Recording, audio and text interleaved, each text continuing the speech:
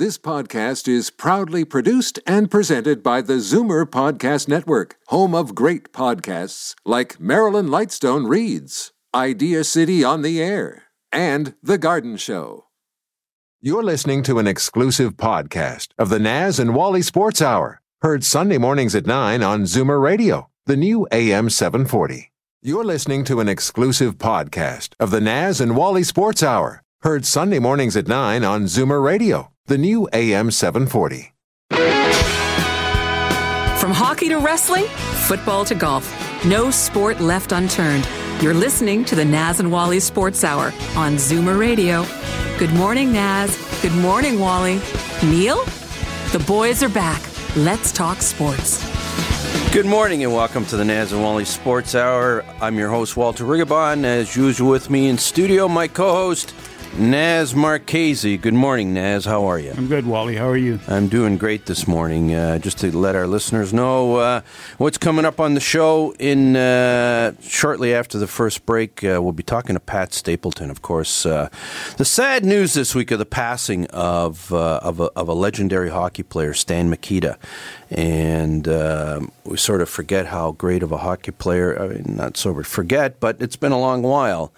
And Stan Mikita certainly was one of the greats of his generation. And we want to talk about one of his friends and teammates, Pat Stapleton. We'll be talking to Pat Stapleton. Of course, the Boys of Autumn are back. We're talking the Boys of Autumn south of the 49th parallel, the NFL. And they're back into their training camps, back into their preseason, and the Buffalo Bills played their first preseason game of the week of the year this past week, and we'll be pleased to talk to John Murphy, the voice of the Buffalo Bills. I know, Naz, you're a big Bills fan, so I know we're thrilled to have John back on the line and see where. Size up the Buffalo Bills for this season. And right at the end of the show, short little promo feature. Carmen and Marcantonio is going to be coming on just for a couple of minutes to tell us about an event, a soccer event coming up in the Toronto area next weekend. The Under-17, Toronto Vaughan Under-17 local youth cup with Juventus Under-17 coming in to play some local Under-17s. Went to see it last year. It's some fantastic soccer. We'll chat very, very briefly with Carmen and Marcantonio about that. Anyways, Naz, what do we got with you today? We got Blue Jays and Alabama. Jays. The Blue Jays hat I'm not so sure about, but Alabama. The future, Wally, the future. Anyways, big event today. It's the fourth major. I know, Naz, we're chatting. Here we go again, Tiger again. I know I was chatting with my co-host, my friend and my brother here, Naz Marchese, before the show. I'm the big passionate golf guy on the show, and Naz, I know you love golf, but I just brought up the fact that it's the fourth major going on right now, the PGA at Bellerive in St. Louis, Missouri, and Tiger's in the hunt today, and you shook your head and say, you're not really going to make me talk about Tiger again. Aren't you tired of that? So, Naz, I'm going to take a minute to say, Tiger's in the hunt. He's 4 strokes out. Didn't putt all that well. His flat stick wasn't working that great yesterday, and if there's a 65 or 66 in Tiger's bag, he might do something special today. Brooks Koepka's a tough nut to crack, though. Yeah, he didn't show much in the Canadian Open. I don't think he wanted to play that tournament, but he's pretty tough. Hits the ball a ton. Yeah, and some other interesting guys in the mix. Adam Scott. Yeah, he came out of nowhere. The last couple of years, he hasn't done much. And he's in the mix today. Ricky Fowler, Jason Day, and the Italian sensation, Francesco Molinari. He's hanging around as well. So I'll put it to you this way, Naz. I know you're tired of talking Tiger, but if somehow Tiger gets himself into the mix and is down to the last 2 or 3 holes, and he's right there, I think the ratings are going to go through the roof. I think the golf fans around the world are just waiting for him to win another major. It would be an explosion in the golf world, and he's got to get that putter working. This may or may not be the day. He hasn't been able to bring it home yet, but somewhere, someday, he's going to crack through. I'm getting that feeling. I think this is the best he's played out of all the majors so far, is this tournament here. So he's really played well here. Yeah, he was in the hunt at the British Open. I remember on Sunday at the British Open, he was, I think, on the 12th or 13th hole. He was leading. And my phone, all my golf buddies were buzzing me like crazy, just saying, look, if you're not watching, you might want to turn on your TV. And he wasn't able to take it to the finish line in that one. Today might be the day, Naz. Well, tee to green, he's been at his best in this tournament because he's been very consistent in this tournament. After the first two holes of the tournament, yeah, he bogeyed and double bogeyed the first two holes. I also did want to mention today is the final of the Rogers Cup tennis. We gave away some prize packages the last couple of weeks, and actually got the opportunity to chat with a couple of our listeners who made arrangements to pick up those packages. And to those listeners that I chatted with, thank you for the nice comments on our show, and hope you enjoyed your time at the Rogers Cup Tuesday and Wednesday night.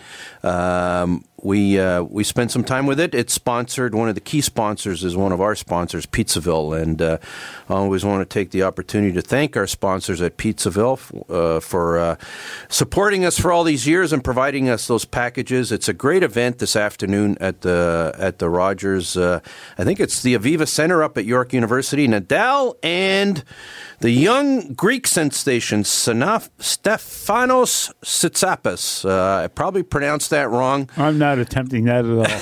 I probably pronounced it wrong, but he's been lighting it up at the Rogers Center. He's celebrating his 20th birthday today, and he's up against one of the greats of all time in Rafael Nadal. So we wish the young Greek excellent player. He's taken out 4 of the top ranked players in the world this week. And if he wins today, what could be a more perfect day to win for him? Timing. 20th birthday, and he can go celebrate on the Taste of the Danforth afterwards. So to all our listeners, if you're tennis fans, you get an opportunity to watch it, to get up there. And once again, thanks to the good people at Pizzaville for sponsoring it and sponsoring our show. It's great pizza, and the owners, Angelo, Stephanie, Nell, and all the girls want me to remind our listeners they are Canadian-owned, proud Canadian family. In this world we live in, they asked us to remind people about that. Certainly support them if you can. Naz, I'm going to take this opportunity to very quickly, Johnny Manziel, we talked about him. Your thoughts on his performance? Played well last night. Played well. That's a terrible team he plays for, though. The Alouettes stink. They really do. They're a really bad team. They gave up almost 600 yards offense, even though they stayed in the game. 600 yards. Yeah. The score could have been another 20 points. My prediction, Johnny Manziel. I was kind of sorry that the Argos didn't pick him up. I thought he would have. I thought with his star power, Toronto would have been the perfect market for him. But from a football perspective, perhaps Jim Popp and Mark Cressman had different thoughts, and I respect that. I think if he he's saying all the right things at this point in time. If he stays focused and he makes that commitment, he certainly was interviewed and said he's committed to playing in the CFL for a couple of years. Obviously, he will go when the time comes. If he's good enough and the NFL will take him back, there's every expectation that he'll go back there. I kind of like how he rebounded from his first performance. He looked pretty good last night. I think he can be a star in this league once again if he came here to play football and he came here to be a good teammate. And he came here to train, and he came here to understand the game. I think he's got all the tools at his disposal, so we wish him the best of luck. Yeah, I think he's going to be fine. He'll do fine. Anyways, we're going to go to break. We're going to come back after the break. We're going to talk to Pat Stapleton, former Chicago Blackhawk, Team Canada 72 member, and we'll be talking about his good friend, Stan Mikita, who passed away this week. It was a rainy day in Pizzaville when I travelled to Italy to explore my Italian heritage. I'm in Modena, birthplace of Pavarotti. When I knocked on my cousin's door, he opened it and said, "My long-lost cousin, you finally come home. You must now marry my neighbor's sister." I said I had to get something in the car and never went back. Pizzaville Stone-Baked Pizza. Fiercely Canadian. Authentically Italian. There's an old saying, entrepreneurship doesn't build character, it reveals character. Entrepreneurs learn to trust a person by trusting people. The law firm Rigabon Carley understands this. They know all about entrepreneurs because they work for them. Every day, they've earned their trust. They know that when it comes to meeting the legal and business needs of entrepreneurs, good enough is not enough. Rigabon Carley, the intelligent choice. Steele's Paint in Woodbridge, an enormous 20,000 square foot superstore that carries nothing but the best. Superior staff, superior advice, superior selection, superior everything. When you have a really tough job to do, they can knock it down to size. They'll show you how to get it done right, and because they only sell the best of everything, you'll get it done to last. That means superior satisfaction. Steele's Paint, 4190 Steeles Avenue West in Woodbridge. The best. This is Daryl Sittler for Alta Infinity in Vaughan. I've worked with some pretty great teams over the years, and the staff at Alta ranks among the very best. Expert sales, superior service, and the largest selection of Infinity cars and SUVs in Canada, and the most competitive pricing anywhere. It's no wonder that Alta has been an all-star performer for well over a decade. Visit AltaInfinityWoodbridge.com, or better yet, drop by the number 7 Auto Mall at the corner of Martin Grove and Highway 7. Experience the difference that makes Alta Infinity the captain's choice. You name it, they'll argue about it. No sport left unturned. The boys are back, the Naz and Wally Sports Hour on Zoomer Radio. Good morning and welcome back to the Naz and Wally Sports Hour. We are live from Liberty Village in downtown Toronto on the new AM 740. If you're listening in downtown Toronto, we're also on 96.7 FM. On the internet, live video streaming at www.zoomerradio.ca. We're pleased to welcome to the Naz and Wally Sports Hour. Pleased to welcome back to the Naz and Wally Sports Hour, Chicago Blackhawk legend Pat Stapleton. Good morning, Pat. How are you this morning? You know, I happen to be perfect, gentlemen, because you're in my life. Thanks so much, Pat. And thanks for joining us. We really appreciate it. Pleasure. There's a gentleman this week that I know that you played with and were friends with and sort of grew up with. Of course, we're talking about the legend Stan Mikita. And before I ask my first question of you, Pat, I'd heard that Stan had passed away and made me pause and reflect. And not that we had forgotten the great player that Stan Mikita was. In certain ways, sometimes he got overshadowed by Bobby Orr and Gordie Howe, and perhaps, but there's no question that Stan Mikita was one of the greatest hockey players that ever played the game. He, in fact, would be, the argument can be made quite easily that he was the greatest hockey player of the 1960s. Gordie Howe perhaps was at the tail end of his career by then, and Bobby Orr didn't get going to the late 60s. And I can't think of anybody that was better than Stan Mikita from the years 1960 to 1970, other than perhaps Bobby Hull, and the other players in that conversation might be Keon Mahovlich and Beliveau. But Mikita was up with the greats of the game. Your reflections on how great of a hockey player Stan Mikita was? Well, you mentioned that we sort of grew up together. As 14-year-olds, we competed against one another. And then again at 17, we become teammates in St. Catharines and then eventually teammates in Chicago. So I did have probably 10 years with him over that span that we were teammates. So I would say Stan was one of the best. And again, it's depending on what part of the country you're in, where that's recognized. But as a teammate, there was none better. The way he played the game and how he played the game, and he could play the game any way you wanted to play the game. And he was an intelligent athlete.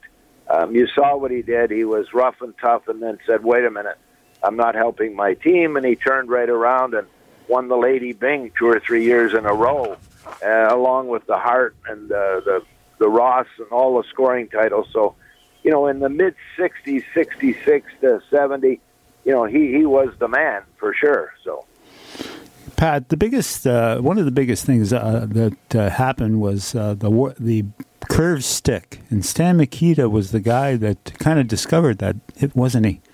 Well, I often kid him. I said, how good you'd be if they ever let you use a straight stick. He had this banana curve, and he could handle it. There was no question about it. But we always used to joke about it. But how good he would have been if he'd have used a straight stick, right? Not everybody could handle that stick. We're talking to Pat Stapleton. Pat, of course, Stan did something that no other hockey player's ever done in this league in the entire history of the NHL. He won the MVP. He won the Art Ross Trophy, leading scorer, and the Lady Byng Trophy in 2 consecutive seasons. Never been done before, may never be duplicated again. And certainly a superstar. But I saw a quote, and I don't know if it was your quote or it was a quote from a local Chicago reporter, that he was the least pretentious superstar that one could ever absolutely imagine, which speaks to Stan's personal character. Tell us a little bit about the man, Stan Mikita. Well, Stan was humanitarian, too. I mean, a lot of people don't know he started that deaf hockey school with Irv Tiennebeck and for his son Les, and it's still going today. These boys were hard of hearing, and Stan often joked, that's the way it was when I come to this country. I could hear them, but I didn't know what they were saying, right? So he said he fit right in with the boys who could not hear, and I think they've expanded it to girls in the hockey. So great man that way, and a great family man. Stan did it all. He was very quiet, very humble, and yet quite witty. He was very funny. He enjoyed a good laugh and enjoyed a good joke, and just was one of the guys. Pat, I hear that you and Stan were the pranksters on the team. Tell me one that you remember. I didn't quite get that question. You were one of the biggest pranksters on the team, along with Stan Mikita, and I'd like to know one of the great stories. Oh, I mean, those are all just human interest stories for the dressing room that you have fun with one another, and it keeps it loose. And Stan never took himself real serious. I mean, he wasn't that type of guy. He had dressed in loud clothes, and that was him, and spent a lot of time preparing for games. So to think back at one thing, I don't know whether there'd be one thing that I could say that your audience would enjoy, but it's just a little kibitzing in the dressing room with things. And, he'd go into the airport and grab one of those things and request somebody on the phone, right? That sort of thing. So he'd go, he could call in the thing and get so-and-so to report to so-and-so, and people would, especially rookies, would be running around trying to figure out where there was a phone to take this call, right? So. I understand Keith Magnuson was always at the receiving end of one of Stan's pranks. I've read on the internet the infamous snipe story. It might be it might take too long to tell that story here. Oh, that's right. Well, a lot of them have got caught in that. But I understand it was you and Stan that kept on telling Keith Magnuson he had been traded. And those kind of things travel through the dressing room. They're just fun things that happen when you have a group of people that are, trying to relieve a little bit of pressure or whatever it is, and just joke with one another. So, we're talking to Pat Stapleton. Pat, Stan Mikita, one of the greatest hockey players who's ever played the game. Obviously, one of the great players of his great centers of his generation. Arguably the greatest hockey player who played in the 60s, which was an incredible time to play hockey. What made Stan Mikita such a great hockey player? For one thing, he had tremendous talent, but his competitiveness, he was very competitive. You were playing pool in the dress all over. Oh, we got a bad signal. Pat, are you still with us? I can hear you. Keep trying. The signal's going in and out. I'll let you finish your thoughts. But he did have a lot of talent to go with it. For some reason, it could be God-given talent that he had, but he could think the game. Pat, I'm going to ask. We're going to quickly let you go. I'm going to ask our producer to see if he can get you back on the line. Our cell signal's going in and out. Got a couple of more questions we'd like to ask you. So, Sebastian, if perhaps we can give it a shot to get Pat back on the line, perhaps we can get a better signal. Pat, we'll try and get a hold of you again. Naz, Stan Mikita, your recollections? He sort of it was an era in hockey. He played. He was the ultimate hockey player, but he played with one of the most electrifying hockey players of all time. And of course, when you thought about the Chicago Blackhawks in that era, we had Bobby Hull. And we had Stan Mikita. And they had Phil Esposito at one time there, too, right? That was the 67 team was powerful. Anyways, Pat, have we got you back on the line? Yep. Oh, great. Oh, that's fantastic. It's good to have you back. We had the signal had gone in and out, and we were just talking about how great of a hockey player Stan Mikita was, and you were sort of describing what made him such a great player, and if you could go over some of those thoughts again. We sort of missed them in the transmission. Well, first of all, I think he had a lot of God-given talent. He was a talented athlete. Whether he wanted to play hockey or football or baseball, he just had that natural talent. And then he had that competitiveness in him that wanted to be the best. And, that's a pretty good combination when you're competitive and you've got some talent. And he displayed that throughout his career. To play 21 years is a statement in itself for that game. It certainly is. Interesting part about the Stan Mikita story is he wasn't born in Canada. He came here at the age of 8. He was, I wouldn't say separated from his family, but his parents. He was born in Czechoslovakia, as it then was. Later on, when he was 8 years old, I think that would have been about 1948, his parents sent him over to Canada to live with his aunt and uncle. And, of course, that probably wasn't the easiest thing and probably toughened him up a little bit. And then he got an opportunity I want you to talk about, Pat, because when I reread this story yesterday, I'd totally forgotten about it. He got of course, you were on Team Canada 72, went over to Moscow. Stan Mikita was on that team. You played in Moscow. You won Game 8. You thrilled the nation. One of the, if not the greatest hockey series of all time. I can't think of anyone that had more of a dramatic effect. And after, I think what you're saying, it was the greatest comeback probably of any team because of the way it was set up. There's no question that was a great comeback behind the Iron Curtain.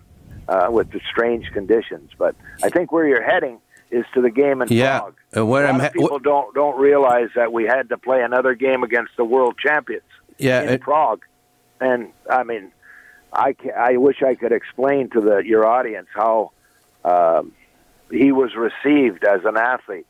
Because they had followed him. There's no question that the people from Czechoslovakia or Slovakia had. Followed Stan, and then it just an unbelievable reception for an athlete when before the game, and then Stan spoke after in his native tongue. We had to get together. It was pretty emotional, and his mother and sister were there, and it was to see them and then see them walk away at the end when they had to leave him. It was very high and very low, if you know what I mean. But I can only imagine, and just to. a little bit more on that story, Pat.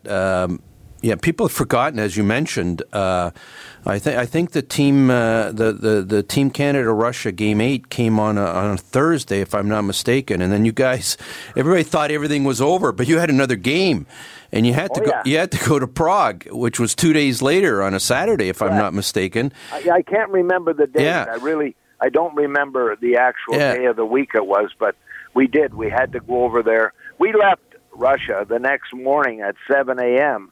after we finished the game, and that night, if it was a Thursday night, if you say, the next morning, Friday morning at 7 a.m., we were on the buses leaving. And the interesting part of leaving, we left in a snowstorm. The actual flights were delayed 2 or 3 hours with a snowstorm. Now you're talking about the 29th of September, and it was snowing, and snowing hard. I want to ask you this question, Pat, because your recollections of this and what it would have meant to Stan, I mean, you know, having come over, you know, we forget now that Czechoslovakia was an Iron Curtain country. Oh, yeah. In 1968, it was It was ruled by the Soviet Union with an iron fist. There wasn't free passage of people in and out. It wasn't that easy for Czechoslovakians to travel in those days, to get in and out.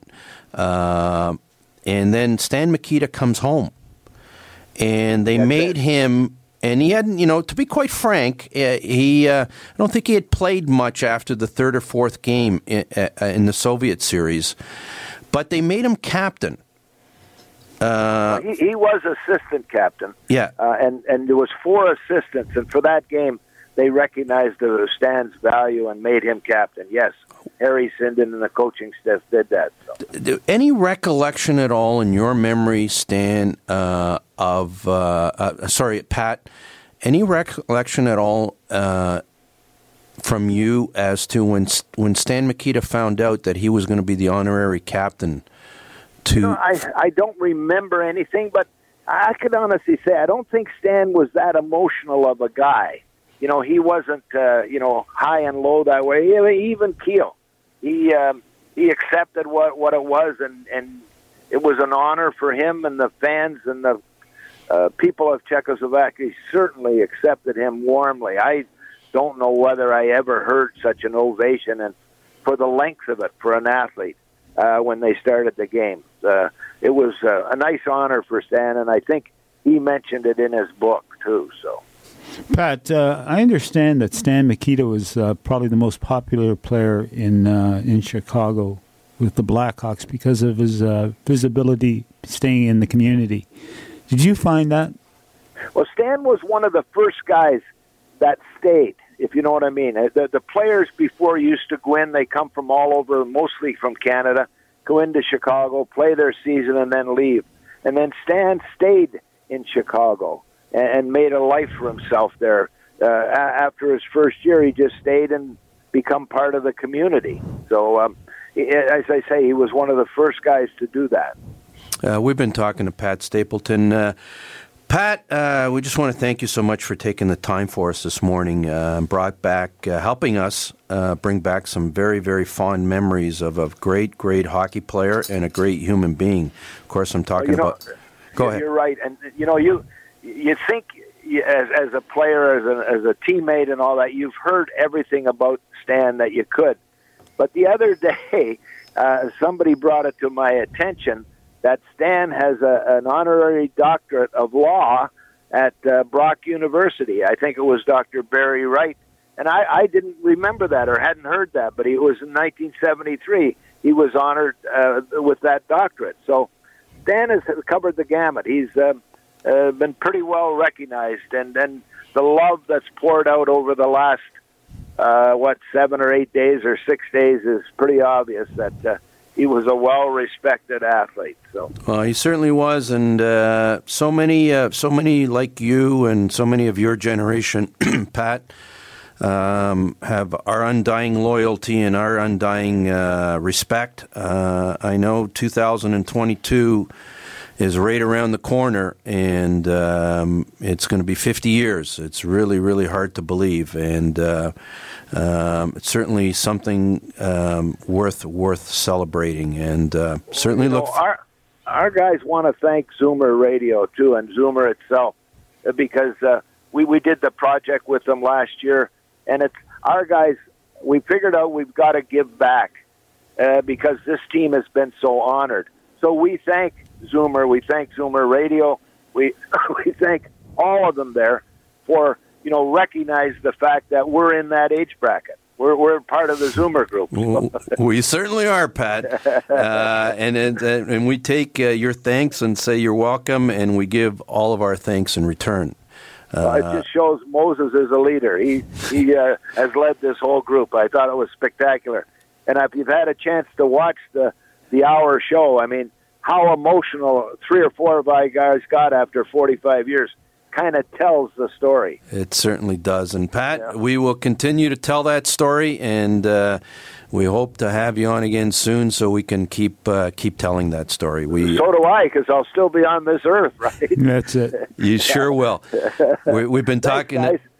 It's always a pleasure. It's our pleasure. Thanks so much, Pat. Thanks for honoring Stan, too. Thank you. Certainly. That, of course, was Pat Stapleton talking about Stan Mikita. We're going to go to break. As soon as we're back from the break, we're going to try and have on the air John Murphy, the voice of the Buffalo Bills. It was a rainy day in Pizzaville when I realised there comes a time when one must ask the question, who am I? Sure, I'm known for my suave, silky voice, my leading man good looks, especially now that the rash on my forehead has cleared up. But who are my ancestors? The people who made me, me. I had my DNA tested, and as it turns out, I'm 73% Italian. No wonder I had chest hair in grade 2. It all makes sense now.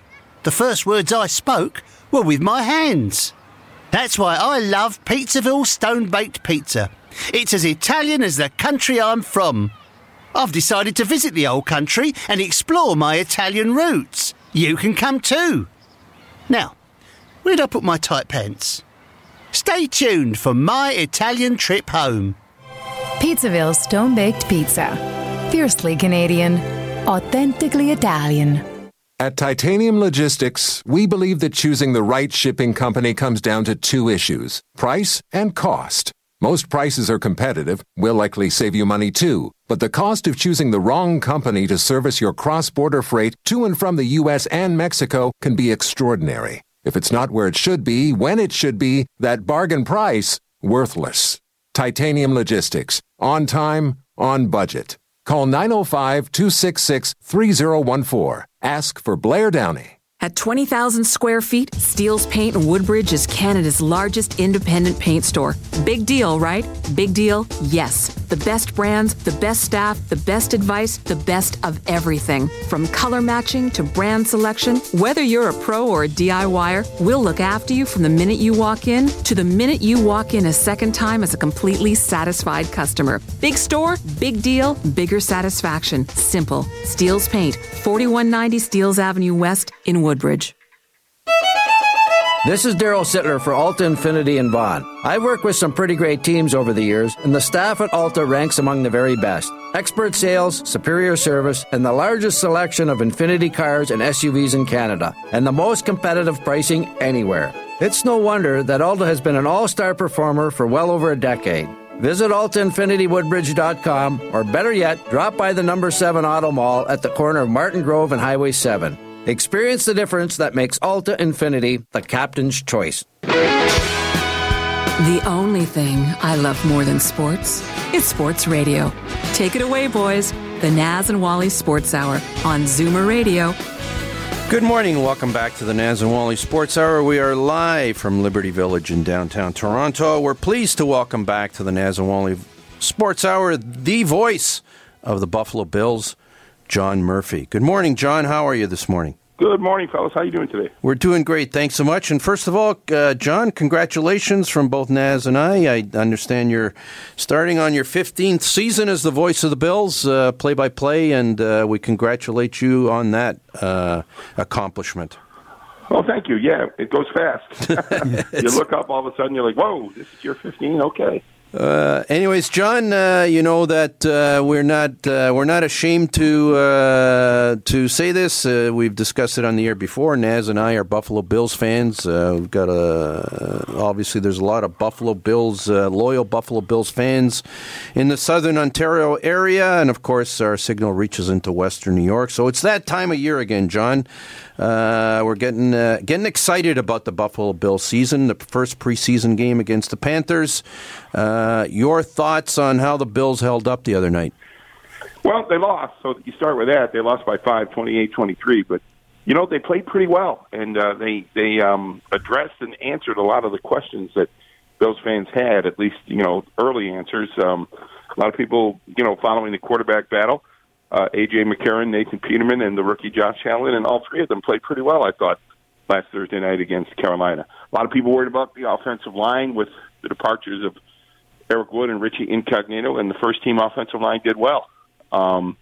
There's issues and there's problems that they're going to have to address, but I think overall it was a generally positive performance by the Bills, and many Bills fans were encouraged by what they saw. John, one of the strengths of this team looks like the defense. What do you think? Yeah, I agree. And the defense first-teamers played well, and they played without some key players who were either held out, just to give them a night off or because of injury. But the defense last year had good moments, but when it was all said and done at the end of the year, the Bills' defense was ranked 26th in the league. They had a horrible 3-game stretch in November where they just couldn't stop anybody, the Patriots, the Saints, or the Chargers, and that kind of ruined their defensive stats. But they needed help, and they got it. They went out and signed Starlo Tulele from the Carolina Panthers, a big, strong interior defensive lineman who played the other night and played well and came pretty much as advertised. They signed a defensive end, Trent Murphy, who's had 4 good years with Washington, and he has been out of the lineup for the last week and a half now with a groin injury. They need him in the lineup because he provides kind of a good pass rush, on the other side of Jerry Hughes. And they drafted in the first round, along with the quarterback, they drafted a linebacker, Tremaine Edmonds, who has been sensational. He didn't make huge plays last Thursday, but, they're asking him to do a lot. They're asking him to relay the defensive signals from the sideline and get people lined up and play linebacker. And so far he's looked up to the task. It doesn't look like it's too much to ask him at all. What's your feeling on who will be the starting quarterback game one? Will it be McCarron, Allen, or Peterman? I don't know. Thursday night they started Nathan Peterman, the lone holdover from last year's roster, and he played really well, completed his first 9 passes, finished 9 of 10, backed up by McCarron, a veteran who's only had 4 or 5 starts in his short time in the league. And then the rookie, Josh Allen, played the entire second half. As I said, they all played well. I would, they've got time now. The season opens a month from today on the road at Baltimore, but they don't have a whole lot of time. And I think talking to Sean McDermott, the head coach, the other day, he is kind of, feels like he's a little bit under the gun, got to make a decision on a quarterback shortly. And I think he's going to use at least this next preseason game, next Friday night, as an opportunity to take a more in-depth look.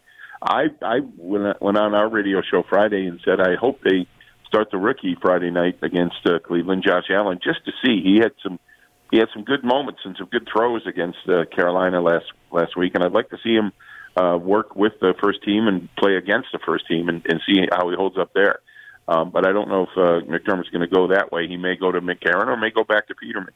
When you ask Coach McDermott about it, he says we're following our plan. And I asked him the other day, when did you come up with this plan? And he said, this has been months in the making. So we'll see. We'll see what they do. If I had to put money down on it, I would think McCarron would be the safe choice, and maybe coaches favor safe choices. But I'm hoping that Josh Allen has more to show and does it sooner rather than later, and maybe gets a chance to start on opening day, September 9th.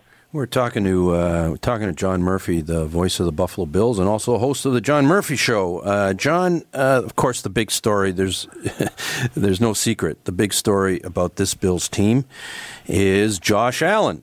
Bills traded up to draft him, and he's got, in quote, what they call a big arm. Your first impressions of Josh Allen. What do you see? What do you like?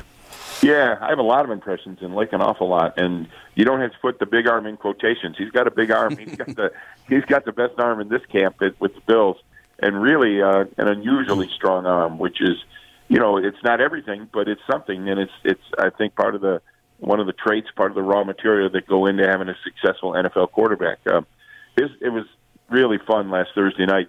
Josh Allen came in. The Bills got the second half kickoff, started about their own 25-yard line. First play, offensive coordinator Brian Daboll dives up a deep sideline pass. Josh Allen launched it 65 yards in the air, a strike that just was out of bounds a little bit. The intended target, Robert Foster from Alabama, could not get both feet down in bounds. But it electrified the stadium, 61,000 people there last Thursday night, just because it was his calling card. It was like, here, look at this arm. Look what this guy can do. That was what Daboll was saying, and he did it. Josh needs a lot of seasoning, obviously, and he's never played in the NFL before, so that stands to reason. As far as a passer, I can see where he sometimes struggles with short passes, maybe needs a little bit more touch on his shorter passes, although he threw a touchdown pass to another rookie, Ray McLeod, Thursday night that was right on the money, about 18 yards out of the end zone, a perfect strike. But there's more to it than just being a passer, obviously. There's command of the huddle, which all reports were he did pretty well last Thursday night. Command of the offense, which, he's a couple of months into the Buffalo playbook. And just experience, which he can't get until he plays. But I think the future looks bright for him. I thought Thursday night he looked very good, and I'm hoping that we get a chance to see more of him this summer before we get to the regular season. John, for a big guy, he showed a lot of mobility. I was very impressed. Yeah. Very, very impressed. He can run the ball, too. Yes, he can. He is. Yeah, he is. He's very athletic. And, you try to obviously find quarterbacks to compare him to that you're familiar with. Some people settle on the guy he played against the other night or the team they played against, Cam Newton.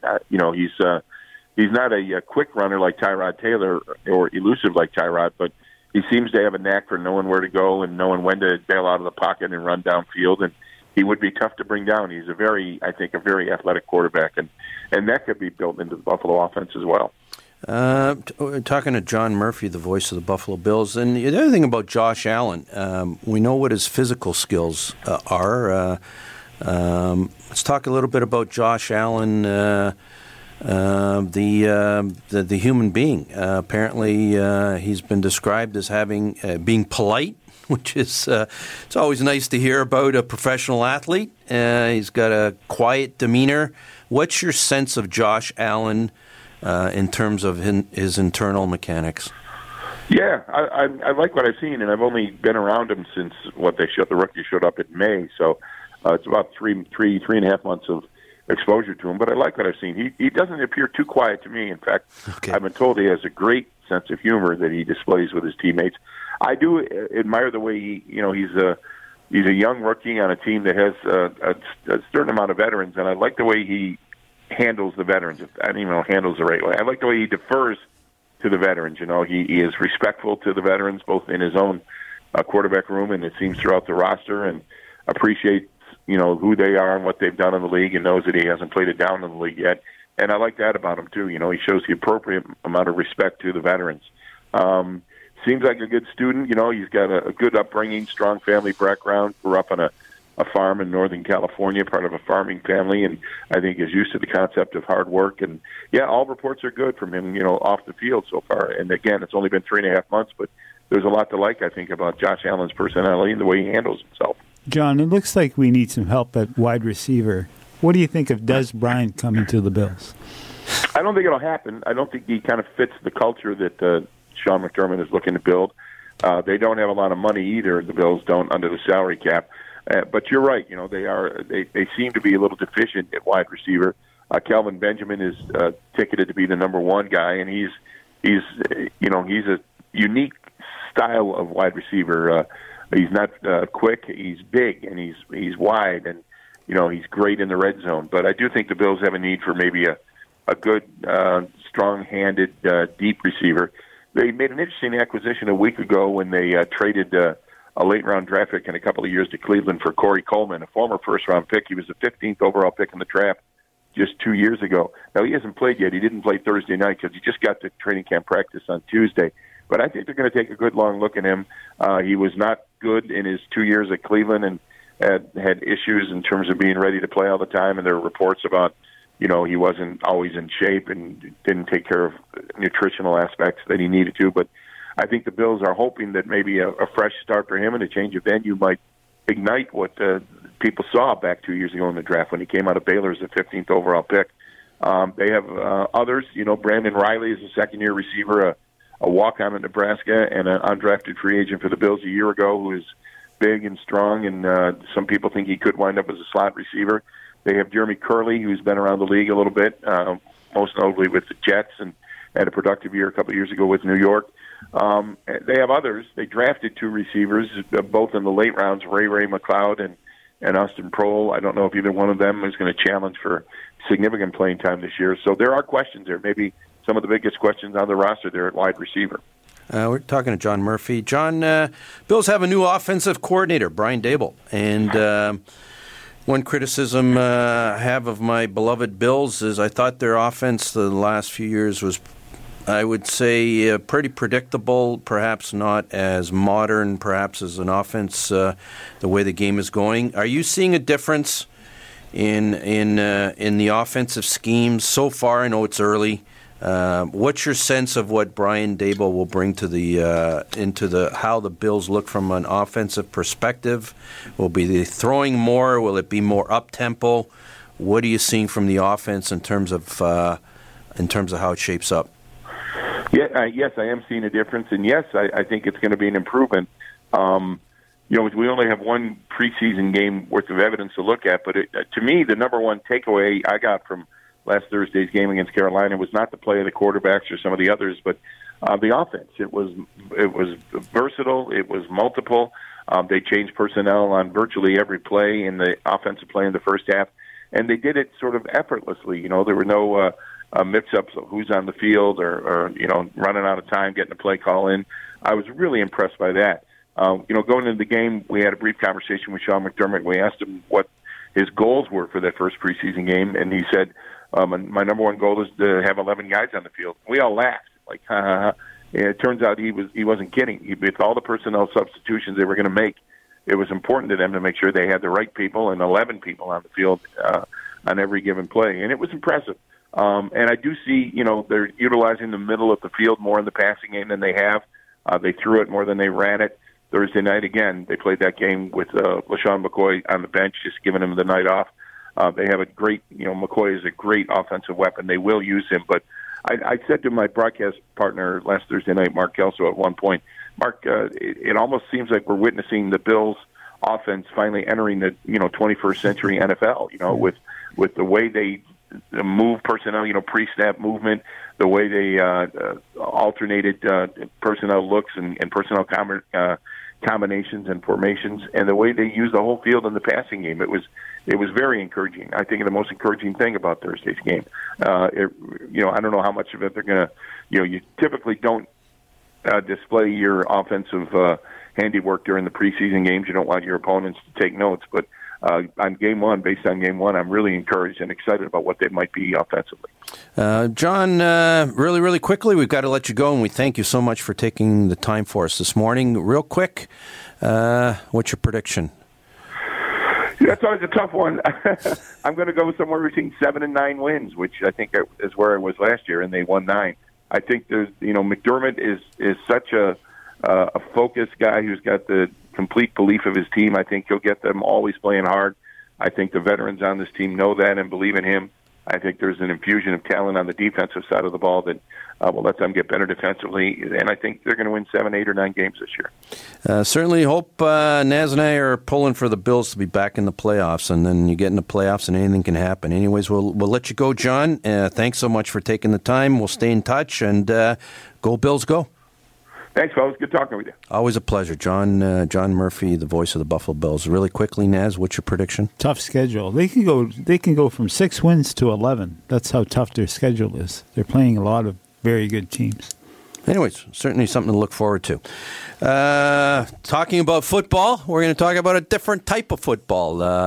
Not the pigskin, but the round one. And on the line, we've got former Canadian internationaler and member of the Canada Sports Hall of Fame. Of course, talking to Carmine Marcantonio. Carmine, how are you this morning? Hey, Walter. Good morning, Naz. I'm well. I'm just outside sipping a coffee and just feeling great. Thank you. Anyways, we wanted to get you on for a couple of quick minutes this morning, Carmine, because I know you're involved as part of an organizing committee of a great soccer event that's coming up next weekend, Saturday afternoon, and also Monday night. And it's taking place at the York Lions Stadium at York University. It's called the Toronto Vaughan Under-17 International Soccer Cup. Carmen, we got a couple of moments. Tell us all about this great opportunity to watch some great soccer and how our listeners can participate in this international tourney.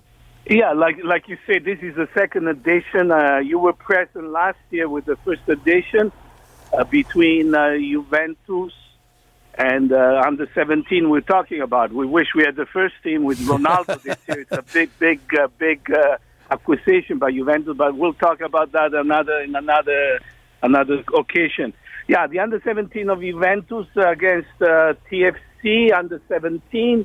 Then we have a select of players from the York region and one select team from Pure Alton. So two great regions with a lot of local talent. And, of course, we know TFC won the first edition. They actually beat Juventus in the final on a shootout and went on a penalty shootout, which is dreadful. But it was a great game. We have some of the showcase great talent under 17s in all of Canada and Europe, because Juventus, as you know, doesn't have just Italians. They pick the top youth in the continent and even beyond that, because we have also some African players that I think they have one or two from Africa and South America. So it'll be a great event. As you mentioned, the first... Kind of minute, I'm going to have to cut you short because you know we're running out of time. I want you to tell our listeners, how do they get tickets? Okay, great. So the tickets right now, the best time it would be to go at the stadium. What you mentioned, it was York University, Pan Am Stadium, now called the York Lions Stadium, right at the ticket booth. They could purchase the tickets. And I want to mention one thing. For every ticket that is purchased by the individual, they'll be put in a draw, and they could win a shirt from the Juventus first team. We don't know, a signed shirt. We don't know what player. We hope we're going to try to get Ronaldo, a signed shirt by Ronaldo, because he does a lot of charities. I hope we could get that. If not, it'll be another player. And one from Giovinco and one from Osorio, the TFC. So we're going to have two shirts will be drawn on a Saturday at the end of the first game, the first event, which will be, first game will be kicked off at 4 o'clock and the second game is at 6 on Saturday. The final is on Monday, the 20th, and that also will have two shirts drawn. And that final, the first game, consolation game, is at 6, and the final will be at 8. So I hope to see all the fans of football, the real football, Walter, as I always say. And I hope they show up and support two beautiful charities, the Men's Sana for people with mental challenges, and then the Toronto Azzurri at-risk kids that live in the corridor of Finch and Jane. Just very, very quickly, Carmen, we're tight for time, and just to give an idea, I mean, you mentioned that I was there last year. I was astounded at the quality of the soccer. I mean, you're looking at some extremely talented, perhaps some of these players may, in fact, in the future, become world-class players, because one of the players from the Juventus team last year that played in this tournament is now was playing against the MLL All-Stars and scored a goal in the penalty kicks. Tell us a little bit about Nicola Fagioli. Yeah, Nicola Fagioli, he was the captain, number 10. I knew right away you could see the talent. And he was called by Allegri to join the first team. He toured with Juventus in North America the past two. They played in every game that they in the MLS All-Star. He scored the first penalty shootout. Quite a sensation and for the young man. And he's now playing shoulder to shoulder. He's practicing with Ronaldo and all the other great players. So, and we don't have to go far, because look what happened to Alphonso Davies from Vancouver. He got just purchased by Bayern Munich, $20 million plus, and he's only 17. So we do have talent in Canada.